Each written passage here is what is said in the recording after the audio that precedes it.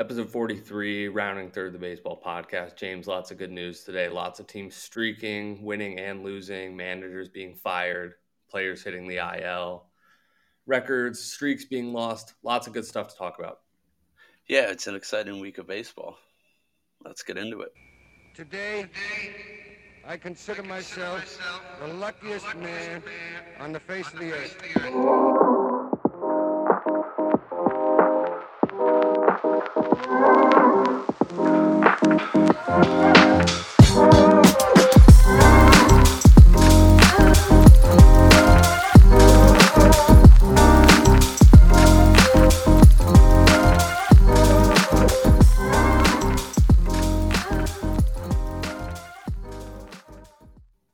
All right, James, as usual, on our Monday, we always kick it off with recapping the standings as they stand after Sunday standings.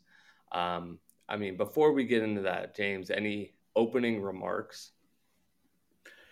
I think it's, before you even get into the standings, it's just a very exciting time right now for baseball. You have so many hot teams, as you mentioned, cold teams.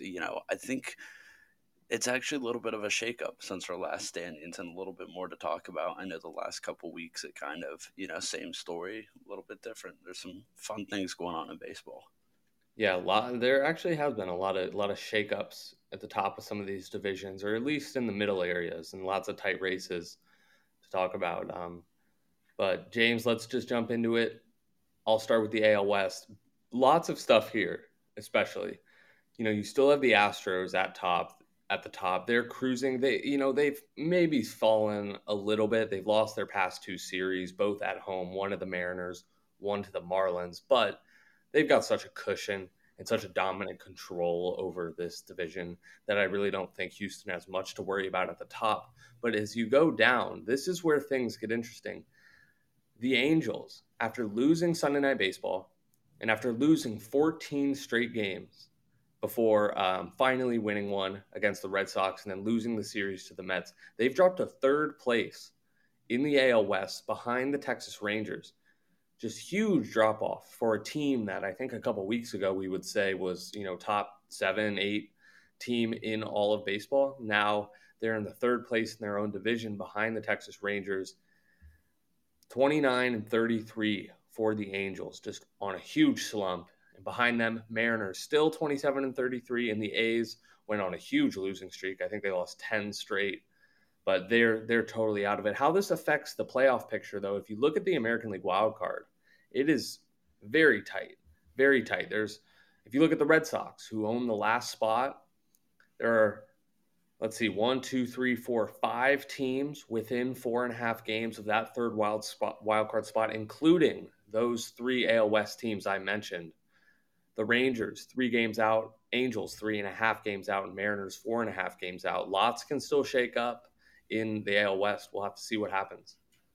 Yeah, I think the crazy part about this story to me, of course, those Angels, like you said, were pretty much consensus top 8 power rankings when we did them. To me, it's the fact that the team chasing Houston, which I agree with everything you said, this is kind of their division, just keep pumping it through. But it's the fact that the Texas Rangers are in second place. I mean, they made their upgrades. They tried some trades.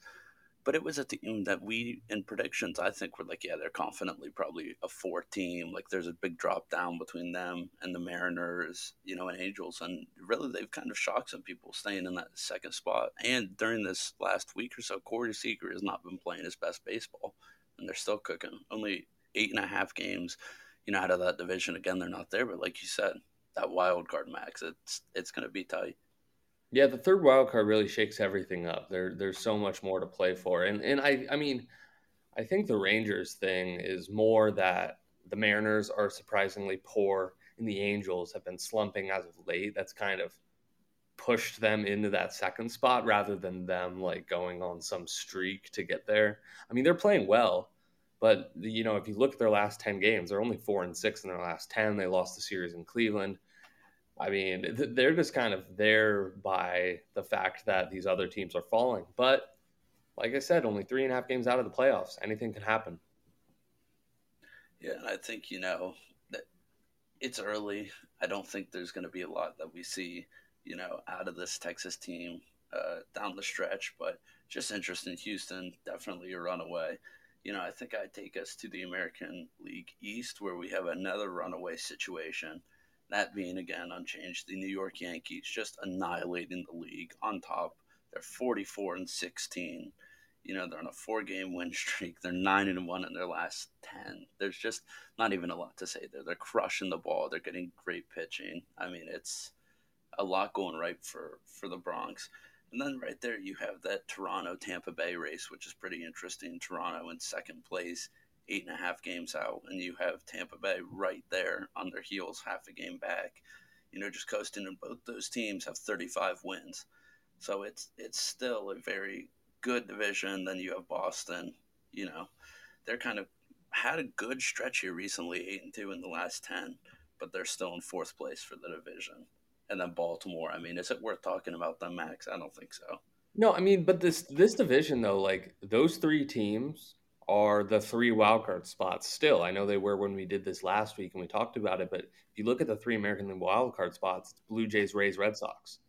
And the Red Sox are fourth place in the division, but they're 32-29 on a pretty good streak with a pretty big run differential. I mean, right? They have the third highest run differential in the entire American League, only behind the Astros and the Yankees, who are just crazy. And I mean, the Yankees thing is like 44-16. And, a lot of these games, and you can tell by their run differential, a lot of these games they're playing are just like non contests. I think they put up 18 on the Cubs today. I mean, they're just insane. Yeah, the game today, the 18, was crazy. I mean, you got some moments. You had the Giancarlo 120 exit velocity nuke. You had the 35-mile-an-hour ball just crushed because, I mean, why are we throwing like a sixth-grade pitcher speed, in a professional game? So interesting stuff there. But Max, I mean, how do you feel about this division as a whole? I know it's one we were excited for and thought had the potential to be the best in baseball. Now that we're really in the season and looking, have they lived up to the hype? I mean, I think it definitely has. I think it's exceeded it. We knew the Yankees would be good, but neither of us picked them to win the division, and certainly nobody assumed they'd be this good. 44-16 through 60 games. I mean, that's incredible. Um, but the Blue Jays are one of the most fun teams to watch. They're 11 games over 500. They would be leading any other division in the American League except for the West, and they would be right behind the Astros. And the Rays continue to just be like the modern day Moneyball. Like they went to the World Series the COVID year, they went deep last year. Um, they and then they lost 17 players off of their 100-win team last year, and they're just they find ways to get it done. This is just a really well run organization. It's too bad they play in a terrible stadium and have terrible jerseys, but it's just a really fun division. I think it's definitely lived up to the hype. You don't like? Do you even like the light blue? The light blue's okay. I just think I don't know. I think that the team's colors and they're just like dark, dull stadium makes that team like hard to watch and hard to like want to see win, in my opinion. I feel like that's part of the narrative, though. They're just like this organization that should not be there at all. You're in the stadium again. Like I've been to, it's terrible. I mean, it's brutal. It's very clearly the worst facility, and it's like they almost don't matter, but they just sneak there. They just sit there winning games and keeping themselves in the playoff conversation every year. It's crazy. Yeah, they need an outdoor stadium. Like they need to build a brand new, nice outdoor stadium somewhere either closer to Tampa or if they're moving the team somewhere nice. Like they're in Tampa, Florida. They can let some sunshine in. It's like terrible there. It looks terrible. It's like only above the A's in my opinion in facilities. Yeah, it's just like you said. Why do you have the dome? This is Tampa, Florida. Let it go. Let's get something exciting on the Bay. So we'll see. Maybe they'll finally start taking some of this winning and help the facility. Speaking of team and division that maybe could use dome stadiums at some point. You want to kick us into the AL Central? Sure. How about the AL Central? Um, the Twins continue to be at the top. They're just playing very consistently, as we talked about. They just win series, right? They had a 3-game series against Toronto, or excuse me, against Tampa Bay. took it down 2-3. They played the Yankees, which it's hard to run up against the Yankees right now, but they were able to get one, which should count as a win. And I think this was before our last episode, so I talked about it then, but they ran into the red hot Blue Jays who were streaking then and were able to take a series from them. They're just consistent. They continue to get good wins. And they just are running this division. Only a 3-game lead, though, and the team that's kind of been surging right now, 7-3 in their last 10. They haven't been playing the greatest of competition, but they're getting the job done when they need to. That's the Cleveland Guardians. 3 games out from the division lead and only a half game out of that third wildcard spot. They're the team closest to that third wildcard spot. They took 3 out of 4 against Oakland. They took 2 out of 3 against Texas. They took 2 out of 3 against Baltimore. They took 3 straight against the Royals. They're playing bad competition, but those are the games that you need to win, and they're winning them. They lead all of baseball, funny enough, in rainouts. That's why they they play significantly less games than a lot of other teams, but they're still there. And the team that I think is just, I'm just over them. I don't think they're a good team. I think they need to fire Tony La Russa. That's the White Sox at 27-31, 6 games out, really struggling, really struggling. And then those 2 non-factors behind them. It's interesting though. If you look at if you look at the teams with the best record in 1-run games, but only ahead of the Yankees at 12-4 and the Astros at 11-5, is the Twins at 10-6, where the rest of the AL Central hovers around 500 at 8-8, 9-6, 7-7, 5-6, respectively. So I think the Twins are they're winning by small margins, but they're able to eke out wins and stay consistent, and that's why I'd be shocked if they didn't win this division. Yeah, I mean, I think that's what makes great baseball teams and, makes a great playoff run, just having to eke out those wins. And the Twins have been kind of that model of consistency. I'm interested kind of with the Chicago White Sox, and I don't think this is something we've talked about on the show yet. You mentioned fire Tony La Russa. I mean, what was he doing in that Dodgers game? I don't know if you know what I'm talking about, but intentionally walks Trey Turner with a 1-2 count. Obviously, Max Muncy in his first game back from AAA rehab assignment just moonball, like 3-run home run. He's talking shit, but it's like, what are you doing? If you look at the analytics of it, like Trey Turner has less than a .100 batting average in that instance. Like, what are you doing? Yeah, and it's also like, why did you pitch to him at all? And then you're gonna walk him once the pitcher's like 1 strike away from getting him out. That was kind of ridiculous. I just think that team needs a different type of energy than Tony La Russa provides. I think that team has a lot of like young, flashy guys like Tim Anderson, Luis Robert, and Jose Abreu who need like maybe somebody with a different attitude and a different just culture in the building is what I kind of think. Tony La Russa's upwards of 70 years old, and I just struggle to see how he could mesh with those types of players. I think they need to get a new manager, and I think they will. So I'm going to do an emergency impromptu preacher reach right here for you, Max. Preacher reach, if you pick Gabe Kepler on the Chicago White Sox, they're a 100-win baseball team. I don't know if they're a 100-win, but I like that fit more than Tony La Russa. I think Gabe Kepler is a great manager. But I think this team has other problems despite the manager as well. I think their offensive production is down. And their pitching is pretty injured. I mean, they were warming up Cease in the bullpen today because they were so thin on arms. Yeah, no, there are some other problems. I agree with you, Tony La Russa. Like, I don't know. I just don't. He shouldn't be on this team. But again, I don't want to lose sight of the fact just in this AL Central, the Cleveland Guardians. I mean, I think at this point they've surpassed anyone's expectations, really. I just love their young core. Like, they have a lot of really good young guys. I mean, if you look at their minor league team, they've had the best prospects forever. The Columbus Clippers have always been a really good minor league team.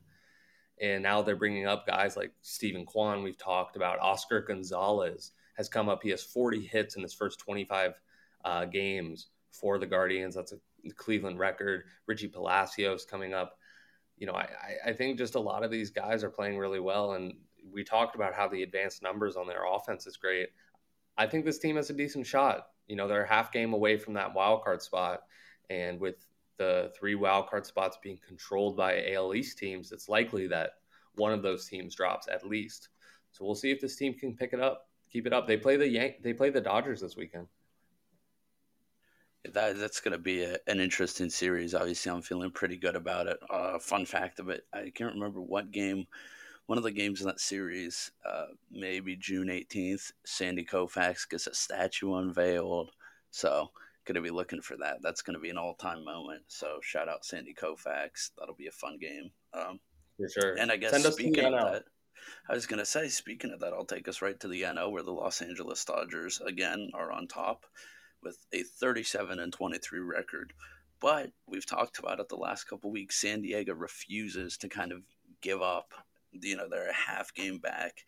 They've been 7-3 over their last 10, so they are right there on the Dodgers. Also at 37 wins, the Dodgers just have a game in hand, so that's what's keeping them up top there. So San Diego, again, without Tatis, just strangling this division. They're the number one wild card spot right now, and then the number two wild card spot for the National League, San Francisco, that third spot in the NL West. They're 3.5 games back, division lead.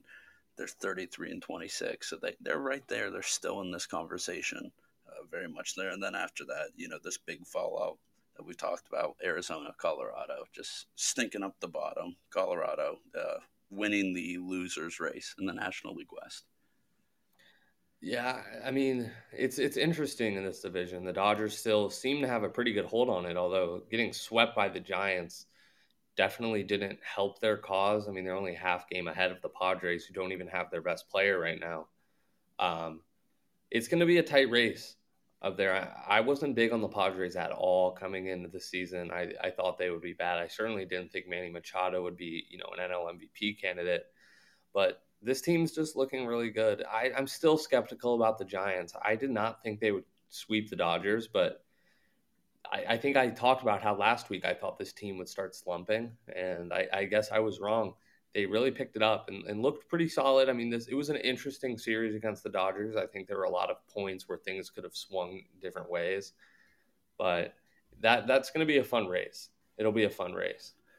Yeah, and I mean, I obviously didn't really want to talk about the series, pretty brutal stuff there. But while it was a weird series, San Francisco did also just show some skill. Julio Urias had a pretty good game, pretty solid outing, and still Giants come out on top. So it's a tight division. It's interesting. I feel like the San Francisco team, this is almost Gabe Kepler's identity now. Like, sort of Tampa Bay Rays esque, where it's like the roster doesn't look there, but like we're getting wins, we're staying in the conversation. Yeah. How about I go to the NL Central? This this division has been absolutely shitting the bed recently. Coming into the Cardinals Reds series this past weekend, the NL Central was a combined on a 17 game losing streak, with the Cardinals getting swept in Tampa Bay. But the Cardinals picked it up. They actually are now in first place in this division by a half game over the Brewers, because the Brewers have lost 9 straight games. Coming into today, they finally got a win against the Nationals. But 9 straight games, 9 straight game losing streak is one of the biggest stories right now. And, if you look at these losses, they lost 2 to the Nationals. They lost 3 to the Phillies, who are also on a streak, which I'm sure you'll talk about. Then they lost 3 straight to the Padres before that. And this team just fell right out of control of the NL Central, allowing the Cardinals to kind of jump in. And the rest of this division, as we know, is pretty bad. An 8 game drop, Pirates on a 6 game losing streak, Cubs on a 6 game losing streak, and Reds 21-39, really bad. But Cardinals now in control of the NL Central, and the Brewers on a big slump. And we'll talk a little bit about that streak in a little bit. But James, how do you feel about this division? It sucks. I mean, it's just like I appreciate the Cardinals. I'm a quasi Cardinals fan for you, and of course the Brewers normally there to at least make it kind of two to tango. But with them just on this streak, I mean, it's just like terrible. I mean, outside of the Cardinals, it's more or less unwatchable baseball at this point in time. Again, the Brewers have a good team. I think they'll turn it around, and it's still going to continue to be a two pony race, but it's just hard baseball to watch, man. I mean, like the Yankees just dunking all over the Cubs for 21 or for 18 today. It's like, what are we doing? Like, brutal Yeah, the baseball. Brewers, I mean, they fell all the way out of the division lead, and not only that, they wouldn't even be in the wild card spot right now, partly because of another team that's red hot right now that I know you'll talk about in a second. Um, but yeah, they're a half game out of the third wild card spot right now at 34 and 28. They've just been on a huge downslide, and Cardinals play them coming up soon, which will be a big matchup fighting in that division. But I honestly don't think that Brewers team is that good. One of the biggest things for them was their rotation. Woodruff and Peralta have been out for a minute now, and so they just are having trouble producing runs. Well, yeah, Willie Adames started the season incredibly, and he's been super, super cold. I mean, how do you feel about the Cardinals, position? Are you happy that they took the division lead and just want them to like run with it to the end of the season, or would you rather stay in like that 2 spot and just strike I strategically? mean, I would definitely rather have the division lead than be in the two spot. It's interesting. I mean, the Cardinals haven't done tremendously lately. They got swept in Tampa, which was such an unfortunate series. I mean, that game one they lost in extras on a walk off home run when it really seemed like they should have won that game. And then after that, it didn't seem like they were able to turn it around. But got a good series win against Cincinnati, and then playing Pittsburgh coming up. I'm very happy that they have the division, and I don't think it's some type of fluke. I think this team is playing a lot better than the Brewers are, clearly, and I think they're just a better team than the Brewers. And I think if things fall the right way, and I hope the Brewers get healthy, just because it's good to see teams have full strength. But I think this Cardinals team can really control this division. They got to get a new starting pitcher, though. Yeah, I think I agree with that, and I think the Dodgers are in the same position. So Luis Castillo, help wanted, toss up the bat True. signal, if you will. Well, talking about a team that could use a little pitching help and surely will come off of the IR. Let's move to the National League East to round up our Sunday standings. Again, that team I'm referencing, the New York Mets, still on top of the division. First team, I believe first team, oh no, not, I think second team to 40 wins behind the Yankees. But 40 wins, 22 losses. They're playing okay as of now. But the real story of this division has to be the Atlanta Braves. I mean, they're on an 11-game winning streak. They're just playing incredible. They're looking just like they did during the World Series run. They're just flaming hot, scorching hot. Acuna's been a beast. I mean, it, there's just I don't even know what to say. It's just like wow, the Braves are back. They're here, And I think a couple episodes ago we're like, is this Braves team out of it, And then to Yeah, I mean round, yeah, the story here is the Braves. I mean, the Mets have been playing, great all season and they continue to. But this Braves thing, like they basically had a team meeting with Brian Snitker, their manager, and he basically was like, "Look, last year's last year. This is a new team, new goals." Um, and since then, they've won 11 straight games. They'd be in the playoffs right now in that third wild card spot, tied with the Giants. I mean, this is the Braves that we expected. Acuna's found his stride. He's rolling. Matt Olson's been playing great. Just this whole team that we all know from their playoff runs these past couple of years, they've been playing great. And I think this is the Braves that we expected. And I expect them to, not keep up this winning streak, but I expect them to stay fighting for playoff spots the rest of the season. And who knows, maybe they'll catch the Mets.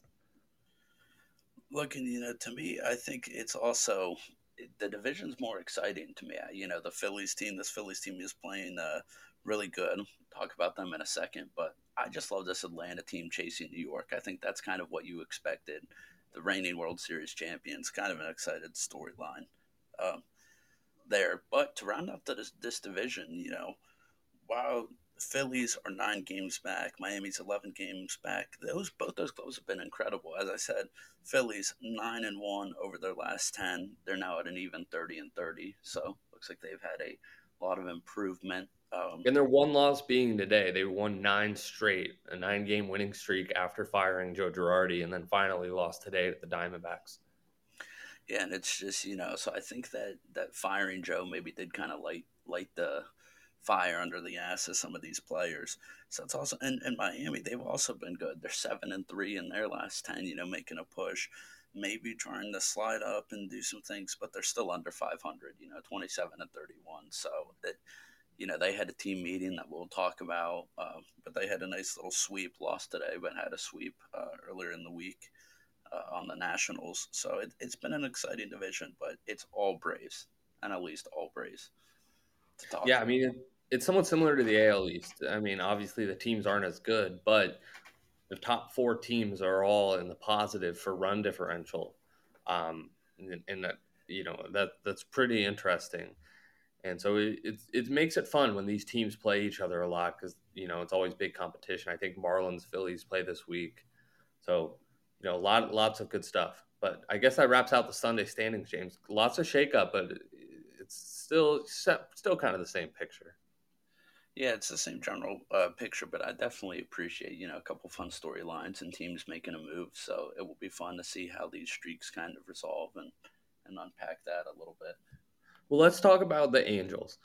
This was probably one of the biggest storylines, kind of in all of baseball. That we talked about Jackie Robinson in our last episode, and this streak has kind of been in the middle of this. But the Los Angeles Angels lose 14 straight games, fire Joe Maddon, their manager. I mean, it was a pretty brutal streak. Mike Trout didn't get a hit for I think like 26 straight plate appearances. Otani was struggling a bit. They just got Rendon back. It's actually funny. This Tim Kirchin told a story today about how Joe Maddon was going to shave his head into a mohawk to try to ramp up the players a little bit, and then he was fired and never got to show them.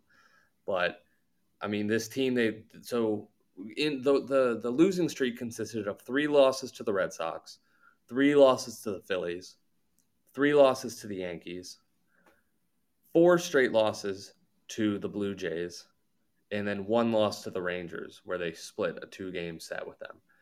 So, just absolutely getting shelled. Huge shock for a team that was up there. And, we were hoping to see them in the postseason.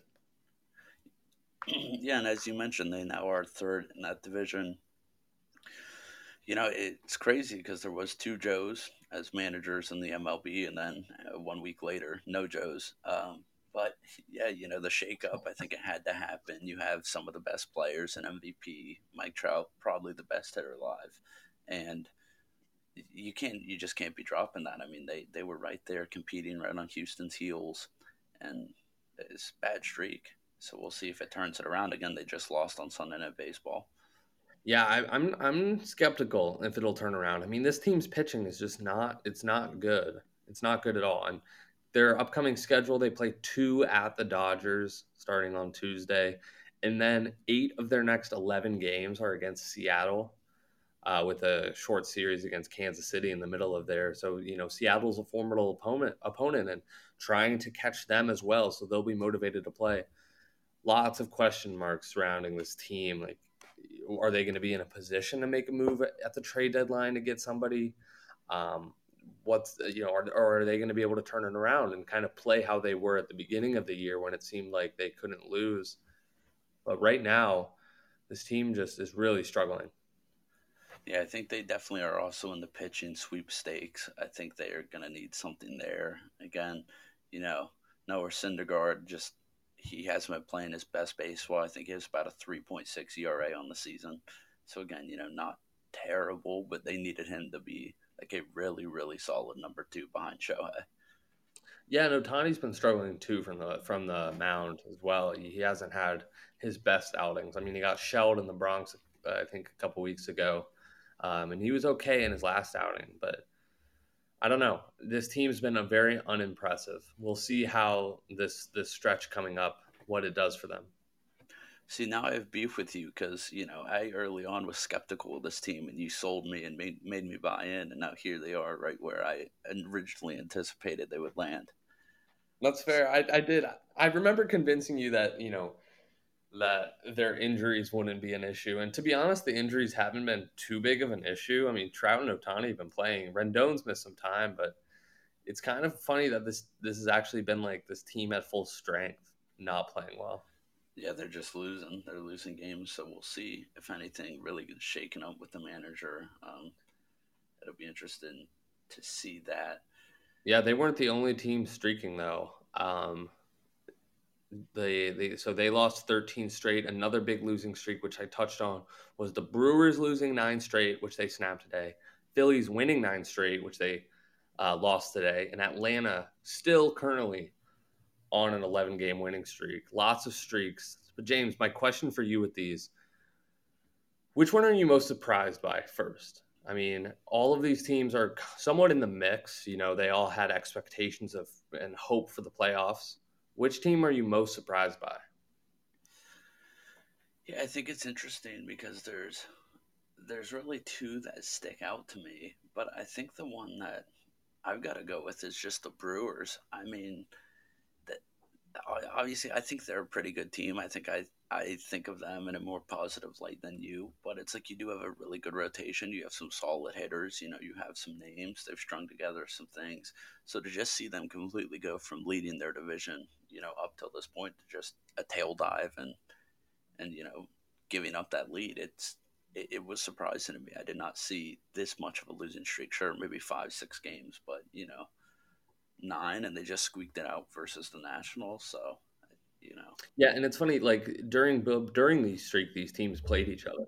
And the Phillies won 3-2, 10-0, 8-3 in that 3-game set. If you look at this Philly streak, they won one against the Giants, they won three against the Angels, three against the Brewers, and then two against the Diamondbacks. Where the Brewers, conversely, lost two to the Nationals, three to the Brewers, and four to the Padres, as I said earlier. So I would agree that those two have to be the most surprising, but I'm going to say the Phillies because this team was one of the using our terms diciest teams in baseball, and then they fire their manager, and then they win 9 straight games. So I mean, it's like total turnaround, and it's just extremely surprising. The Brewers, I mean, obviously you can't expect a losing streak like this to come, but they're dealing with injury issues and slumping players, and what I think is just a below average set of offensive players. I feel like at the beginning they were getting above expected production from like Rowdy Tellez and Andrew McCutchen, where McCutchen now has a negative wins above replacement. Yelich isn't playing well. I just don't think this team's legit, but I think the Phillies one is most surprising. yeah, I agree. That was the other team I was between. I think the one reason that I didn't go there is actually because the firing of a manager. Again, maybe you don't expect like a super streak. I mean, a 9 game winning streak is very impressive, but you knew it had to kind of shake something up. I mean, here you have a very respected manager, just housed, kicked out the door. So that would be the only thing where it's like, well, yeah, they got fired up, but probably a small chance of that happening. And Atlanta streak, like, it's really good, but it's not surprising. They just won a World Series. They have Ronald Acuna, one of the best players in baseball. Great pitching recently. Yeah, I mean, I agree. It is. I think it's the most important streak out of all these. I mean, this is a team that was performing below expectations up to this point, and they've just looked like they've really gotten it together. 4 wins against the Pirates, 2 wins against the Athletics, 4 wins against the Rockies, and then a win against the Diamondbacks. So they're not playing the hardest competition, but at the same time, their offense has been popping. Their pitching has been great. They look like they could totally compete for another World Series. So I think the Braves is the one that really stands out to me as being most, um, I don't know, I agree, most expected. Like, this is a team that I expect now to continue to play at an elite level as the season goes on, where the other teams I have huge question marks over what's going to happen. It's like the Brewers, we think are a good team, but they've been playing poorly. And the Phillies, we kind of think is a bad team that are playing good. So we'll have to see which one can keep up that momentum that they have or lack of. But I think the Braves is definitely the most impressive and most important right now. Yeah, I would agree with you. Definitely most important at Atlanta for kind of the implications in the future and playoffs and all that. They're right back in the mix now. They're a serious contender, and as we saw last year, you do not want the Atlanta Braves in a wild card. You just don't. Definitely. And sticking with the Brewers, during this streak, when they played the Phillies, during this losing streak. Josh Hader, the best reliever in all of baseball, finally lost his 40-inning scoreless streak. He was tied with Astros Ryan Presley for the longest scoreless appearance streak in baseball. 40 innings he went without giving up a run. He was 313 days between him giving up runs. He gave up 2 home runs to the Phillies during one of those games, as we talked about on those streaks. He had 32 of those were saves, 32 consecutive saves, 11 of which were with 1 run, which is kind of insane, right? That's 1/3 of the games he's coming in to try to save it up 1 run. He gets it done. I mean, these stats are just ridiculous. You can say them all. Hader, it's 14 and a half strikeouts per 9. He struck out 43.5% of the batters he faced, and his whiff percentage, so batters swinging and missing entirely, was 41.9%, and batters hit .087 with him again on this streak. Just insane numbers, and it had to come to an end. Someone's going to get to him eventually, but just, I mean, hats off to him. Yeah, he's one of those guys. Just consensus, he is the best reliever in baseball. Like, there's no other conversation to be had. If you could get one, draft 1-1, it's Josh Hader. I mean, incredible stuff. Like you said, these are better than video game numbers. I mean, how impressive is it to strike out 43% of the batters you face? I mean, that's insane. That if you had a starting pitcher do that for a full 9, you read the per 9 Ks. I mean, just a ridiculous pitcher, incredible streak, and I think critical to the Brewers' success. You mentioned, saving those 1-run games. That can't be expected, especially not at that clip that he's doing it. Yeah, and I've seen him face the Cardinals a bunch, and I don't think these numbers are fraudulent. Like, if you watch him come in, he's got such a weird delivery and a weird arm angle, and it's kind of like sweeping across.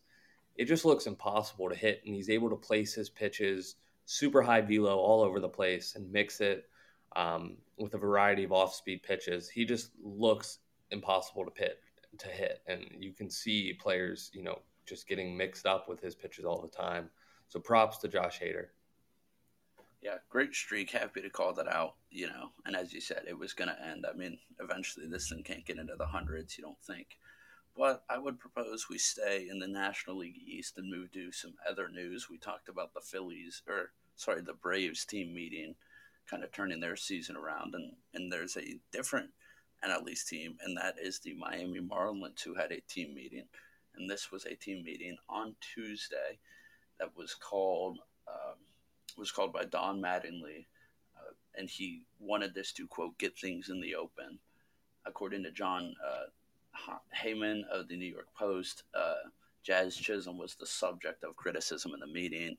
Essentially, his teammates, not really fans of the fiery personality and, the flashy outfits and the hair and all that, and the things that I think the fans love him for and makes him great for the game of baseball. So had this big, 90-minute slug session, and then they come out, and Don Mattingly even told the reporters before the game, the team may come out flat today. And the exact opposite happened. They clubbed the Nationals 12 into the final score. Jazz Chisholm had 2 home runs, one of which was a grand slam, 6 RBIs in the day. So, Max, my question is just like, what do you think of this meeting? I mean, I think this is total bullshit. Like, what are the Marlins doing? I mean, I don't blame Don Mattingly. I think he called this because he suspected other players were talking behind his back and he wanted everything to be put in front. But, like, Jazz Chisholm is, like, the only good thing with this franchise. I mean, he's going to be the face of baseball in the coming years. He's one of the best young players in all of baseball and the only good player on this team, really, from an offensive standpoint. And it just doesn't make any sense. I heard they were comparing him to Dennis Rodman, which seems just totally, like, anti-historical. There's no way that's true. And players just being jealous of his fiery personality that enamors the fans is ridiculous. Like, it's not like he's out there showboating and not producing. Like, he's having a tremendous season. He can go out and do whatever the hell he wants if he helps the team win. I just think this is ridiculous.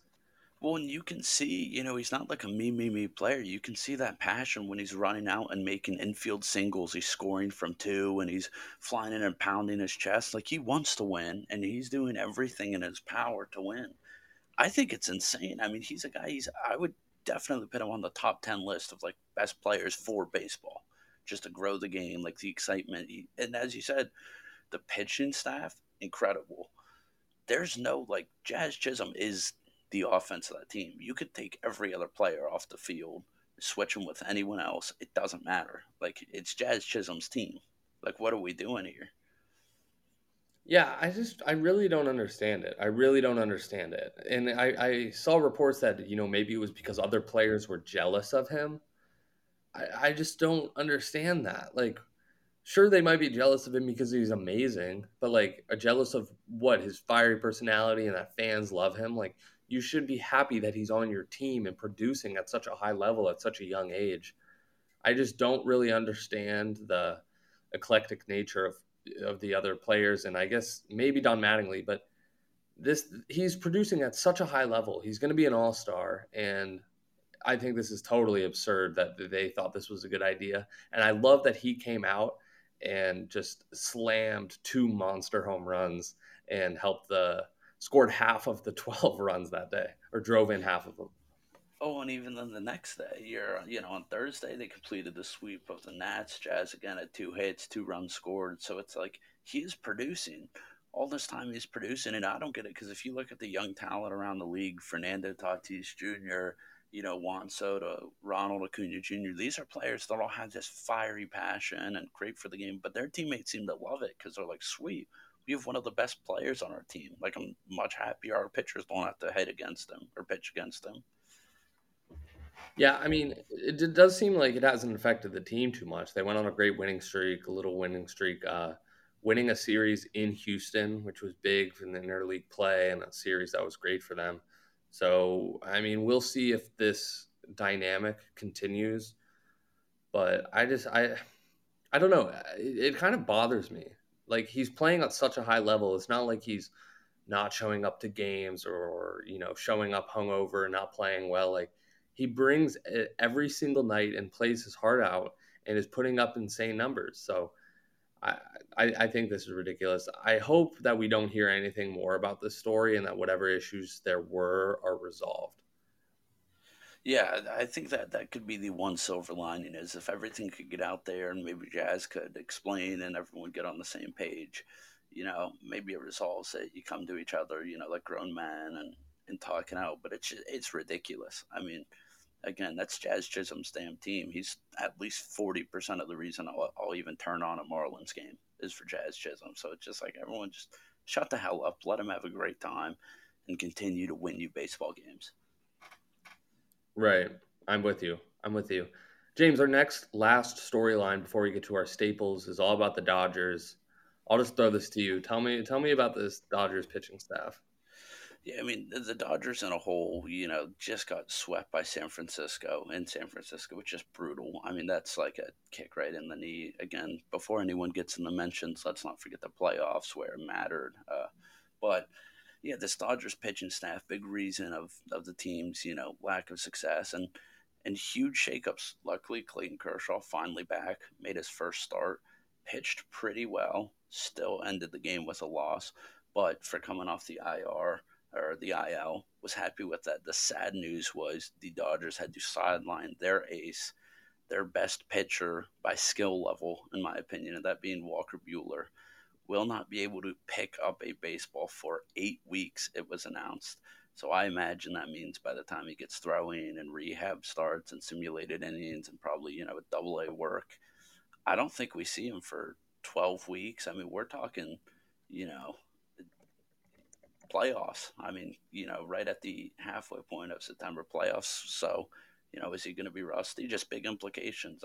As I said earlier, I think the Dodgers need to go out and trade for some pitching.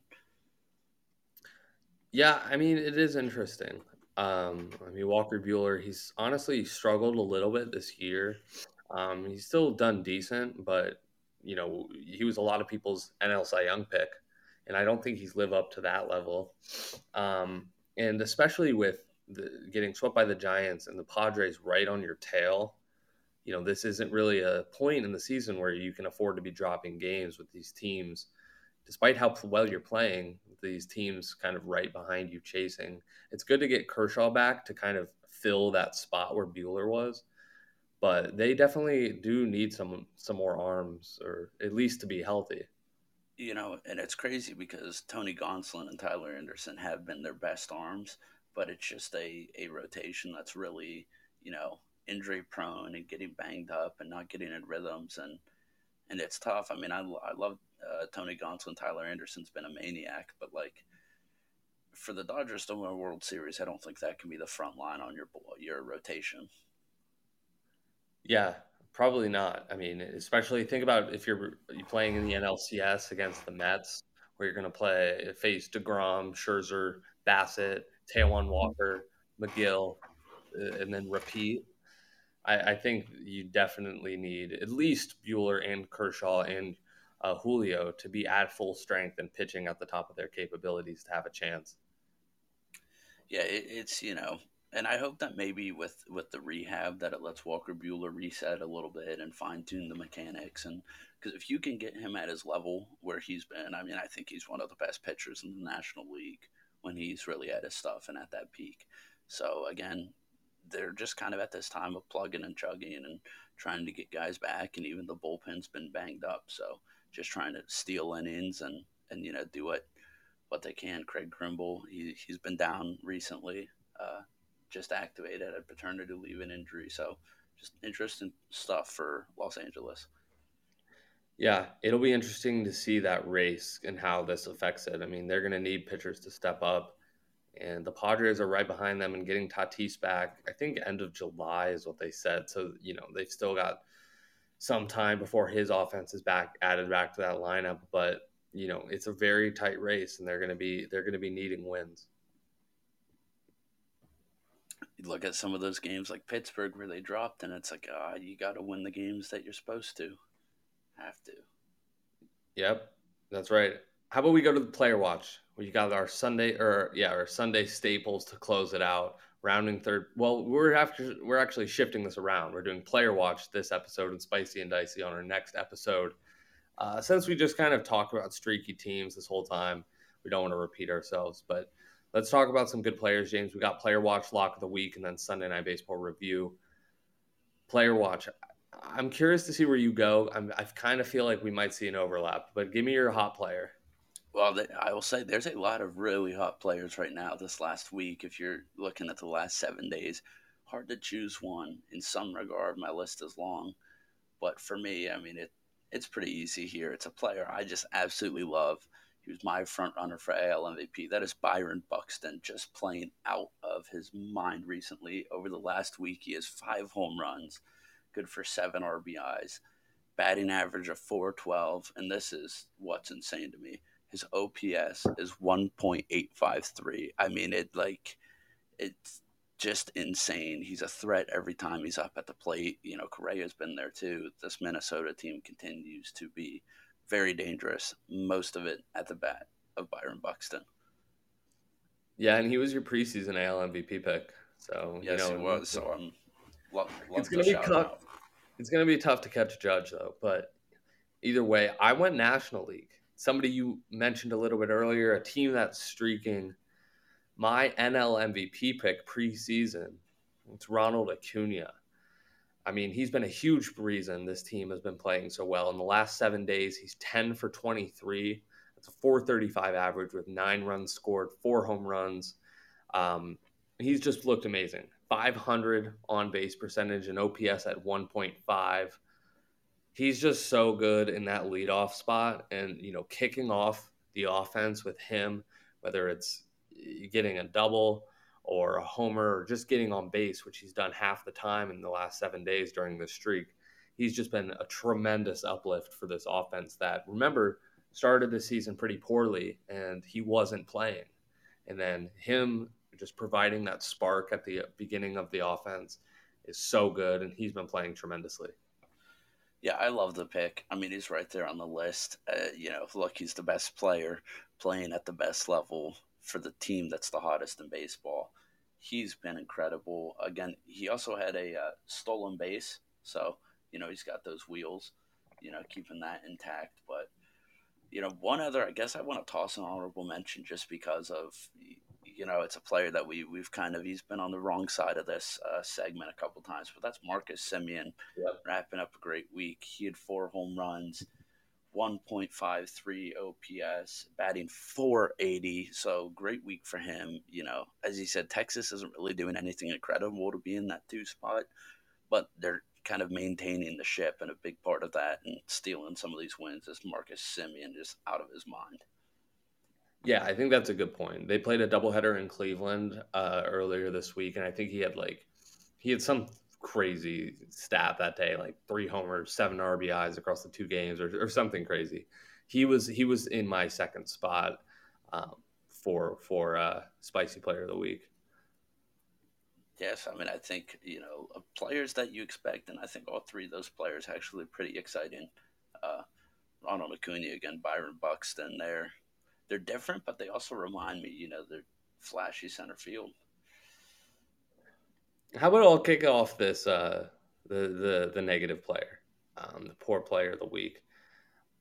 It's somebody who actually pitched really well on Sunday today, as we're recording this. It's Carlos Rodon. Um, so I mean, he had a great outing today, and I was still going to plan to pick him, and I still think I should pick him. Today, he went 6 innings pitched, 2 hits, no runs, 8 Ks, 3 walks. Really great outing as they got the sweep of the Dodgers. But if you look at his game log, um, let's just say the past 5 games, in every single one, he's gotten the loss. Um, and if you just look, 4 innings pitched, 2 runs, 4 hits. 5 innings pitched, 6 hits, 2 runs. 5.1 innings pitched, 7 hits, 3 runs. 6 innings pitched, 5 hits, 2 runs. And then 3.2 innings pitched, 8 runs, 10 hits. Not, they're not the worst numbers in the world. But this is Carlos Rodon, who the Giants are paying $50 million to come in and be that replacement for Kevin Gossman and be right behind Logan Webb and help this team do really well. These numbers just don't line up with that payment and what they're hoping to get out of him. That being said, he has had Carlos Rodon type outings. He had one today, and I think he will be able to bounce back. But I just think it deserves to be said that he has been a bit off his game these past couple starts. Well, I believe that was your National League Cy Young pick in the prediction, right? I think you're right. Yeah. And I know I had Walker Bueller, so currently we're both a little off the mark. Carlos Rodon did start extremely hot, though. I mean, I think he was, at least for the first 3 or 4 weeks of baseball, probably the front runner. I think so too, and I think he'll come back. I mean, he's still got an ERA under 4, and he still looks like he's got great stuff. He just got beat up on a little bit. And that one game, I think, was a Sunday Night Baseball game, the Giants Cardinal game. It was the one where Albert pitched because Cardinals were up so much, and we just went off on him. But he'll be back to his normal self, and he already is. He had an amazing outing against the best offense in baseball today, so I think he'll be fine. Who do you have? You know, I'm torn. I have a position player and I have a pitcher, and I'm not sure which to go with here. I think I'll follow your lead, and I'm going to go with a pitcher. And this again, team scorching hot. The New York Mets, they've continued to get it done, stay on top of their division, 5-5 over their last 10. But a guy that they've really counted on to be there with Jake DeGrom down, with Max Scherzer out, is Chris Bassett. Over his last couple starts, has been in rough shape. He's had 5.87 ERA.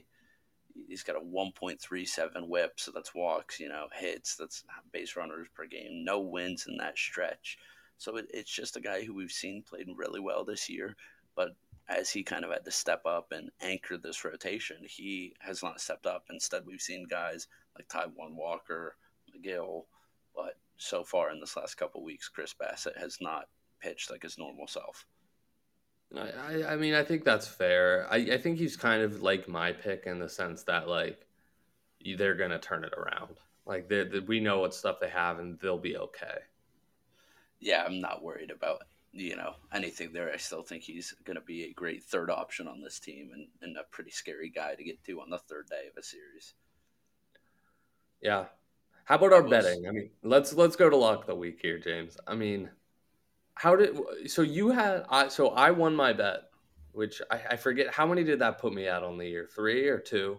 that put you at 2, and that tied us at 2. Unfortunately, I Because logged I the had Cardinals loss. minus 1.5 on Sunday Night Baseball against the Cubs, and they did win 5-3 in extra innings. And you had the over. What was I the had over? Did you? the over at 9 runs, just missed it, and it's terrible because on the last lock of the week segment, that's exactly what you said. I said I hope the Cardinals win by minus 1.5, and the over doesn't hit. You predicted, and I'm out of this. I'm done with this St. Louis Sunday baseball. I thought I had a trend there. I've now lost back to back bets trying to play that, and I'm not going to get caught on it again. So we're tied now, right? 2 wins apiece. An abysmal 2 wins apiece, I would say. That's true. I'm going somewhere a little bit different. I'm doing a series pick. I kind of like these. I'm going to take the odds aren't out. I'm curious to see who the favorite is, but this is my bet of the week. I'm taking Guardians to win the series against the Rockies in Colorado starting on Tuesday, Wednesday, Thursday series. I mean, my justification for this is a team that's offense is tremendous. It's a team that can hit a lot of home runs with Jose, with Naylor. Oscar Gonzalez hasn't hit one yet, but I think he'll get one this series. This team just has really good offense, and when you're out in Denver, the ball is going to fly a bit further. I think the Guardians are going to win this 3-game series. It's a big one for them on this West Coast road trip before playing the Dodgers. So I think they're going to take care of business. Guardians win 2 out of 3, or win the whole thing against Colorado. I like the pick. It's an interesting pick. I do think they win the series, just not really a series that I have my eyes on. I know you track the Guardians, a little bit more of a clip. I do think the Denver altitude is going to be friendly to our friend Jose.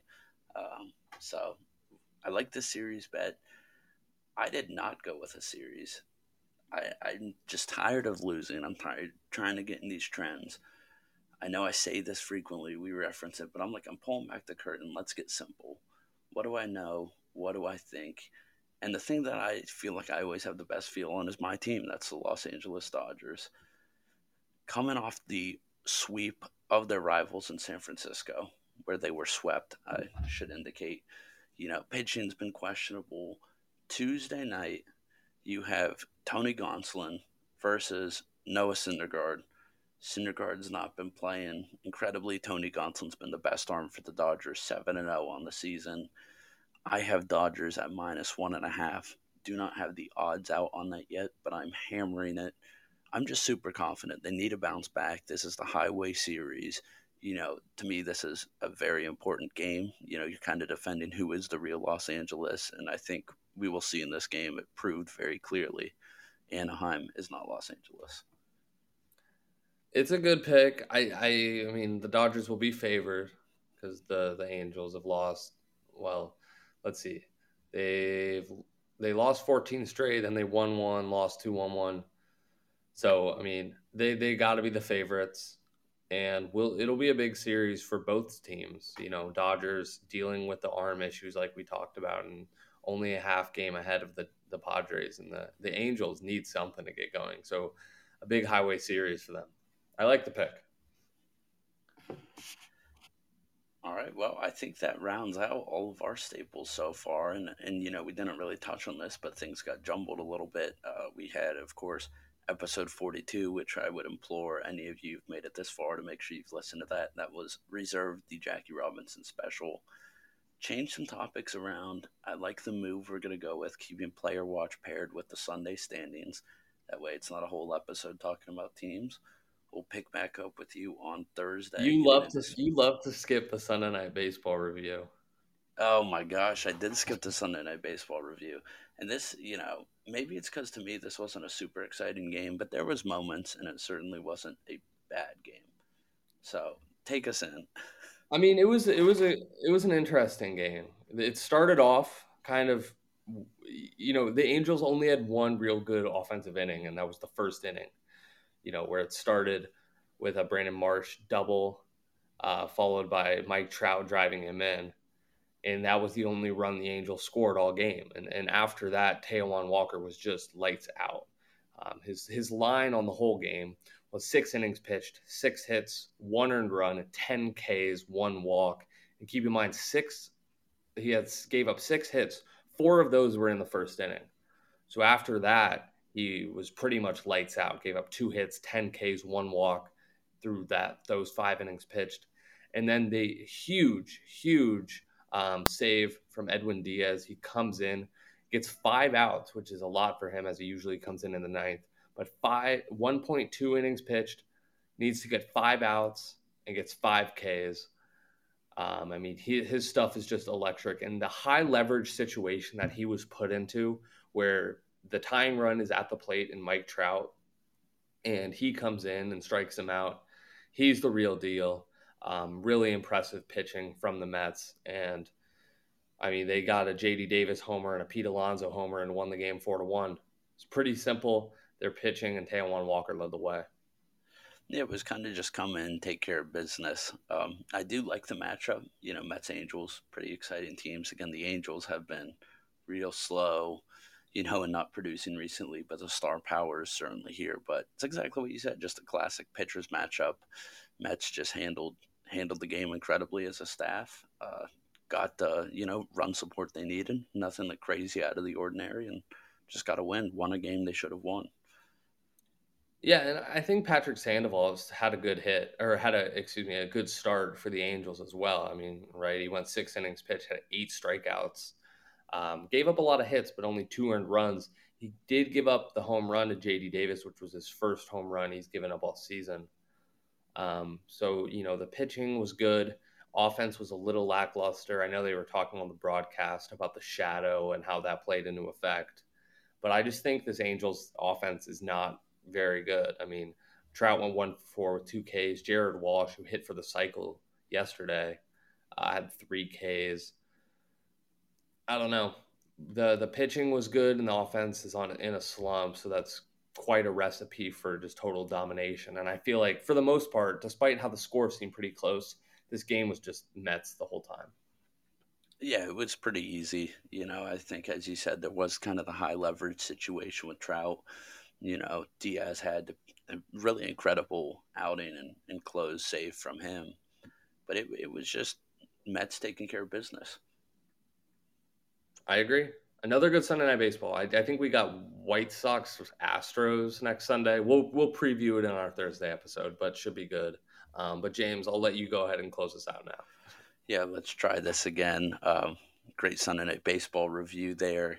Again, good episode. Who's player of the game? We got to do that. Player of the game. I mean, I'd go Taijuan Walker if I'm being honest, but see, I like the Walker pick. The only one that I would say is Diaz. I don't know if he contributed enough, but going 5Ks for 5 outs, that's pretty ridiculous as a closer. I mean, it doesn't really. I don't think you actually can get a better outing than that. I can still properly be a closer. So, but I do think Taijuan Walker kind of set the stage there. So I'm fine with, conceding. I agree that Diaz would be the next guy. I don't think there was enough offense for any offensive player to get it. And after that tough first inning, he was lights out. So, okay, we can give it to him. I think so. It went Taijuan Walker. We gave it to Bader. I forget as we go, but yeah. Anyway, just wanted to say that. Made sure we got the third player of the game. Congratulations, Taijuan Walker. You've earned it. And I mean, so yeah, to wrap this up, we've switched around. We're now going to do our player review with the Sunday standings. Catch us back on Thursday, where we will do Spicy and Dicey and resume with our lock of the week and our normal programming. Yes, sir. All right. Talk to you guys on Thursday.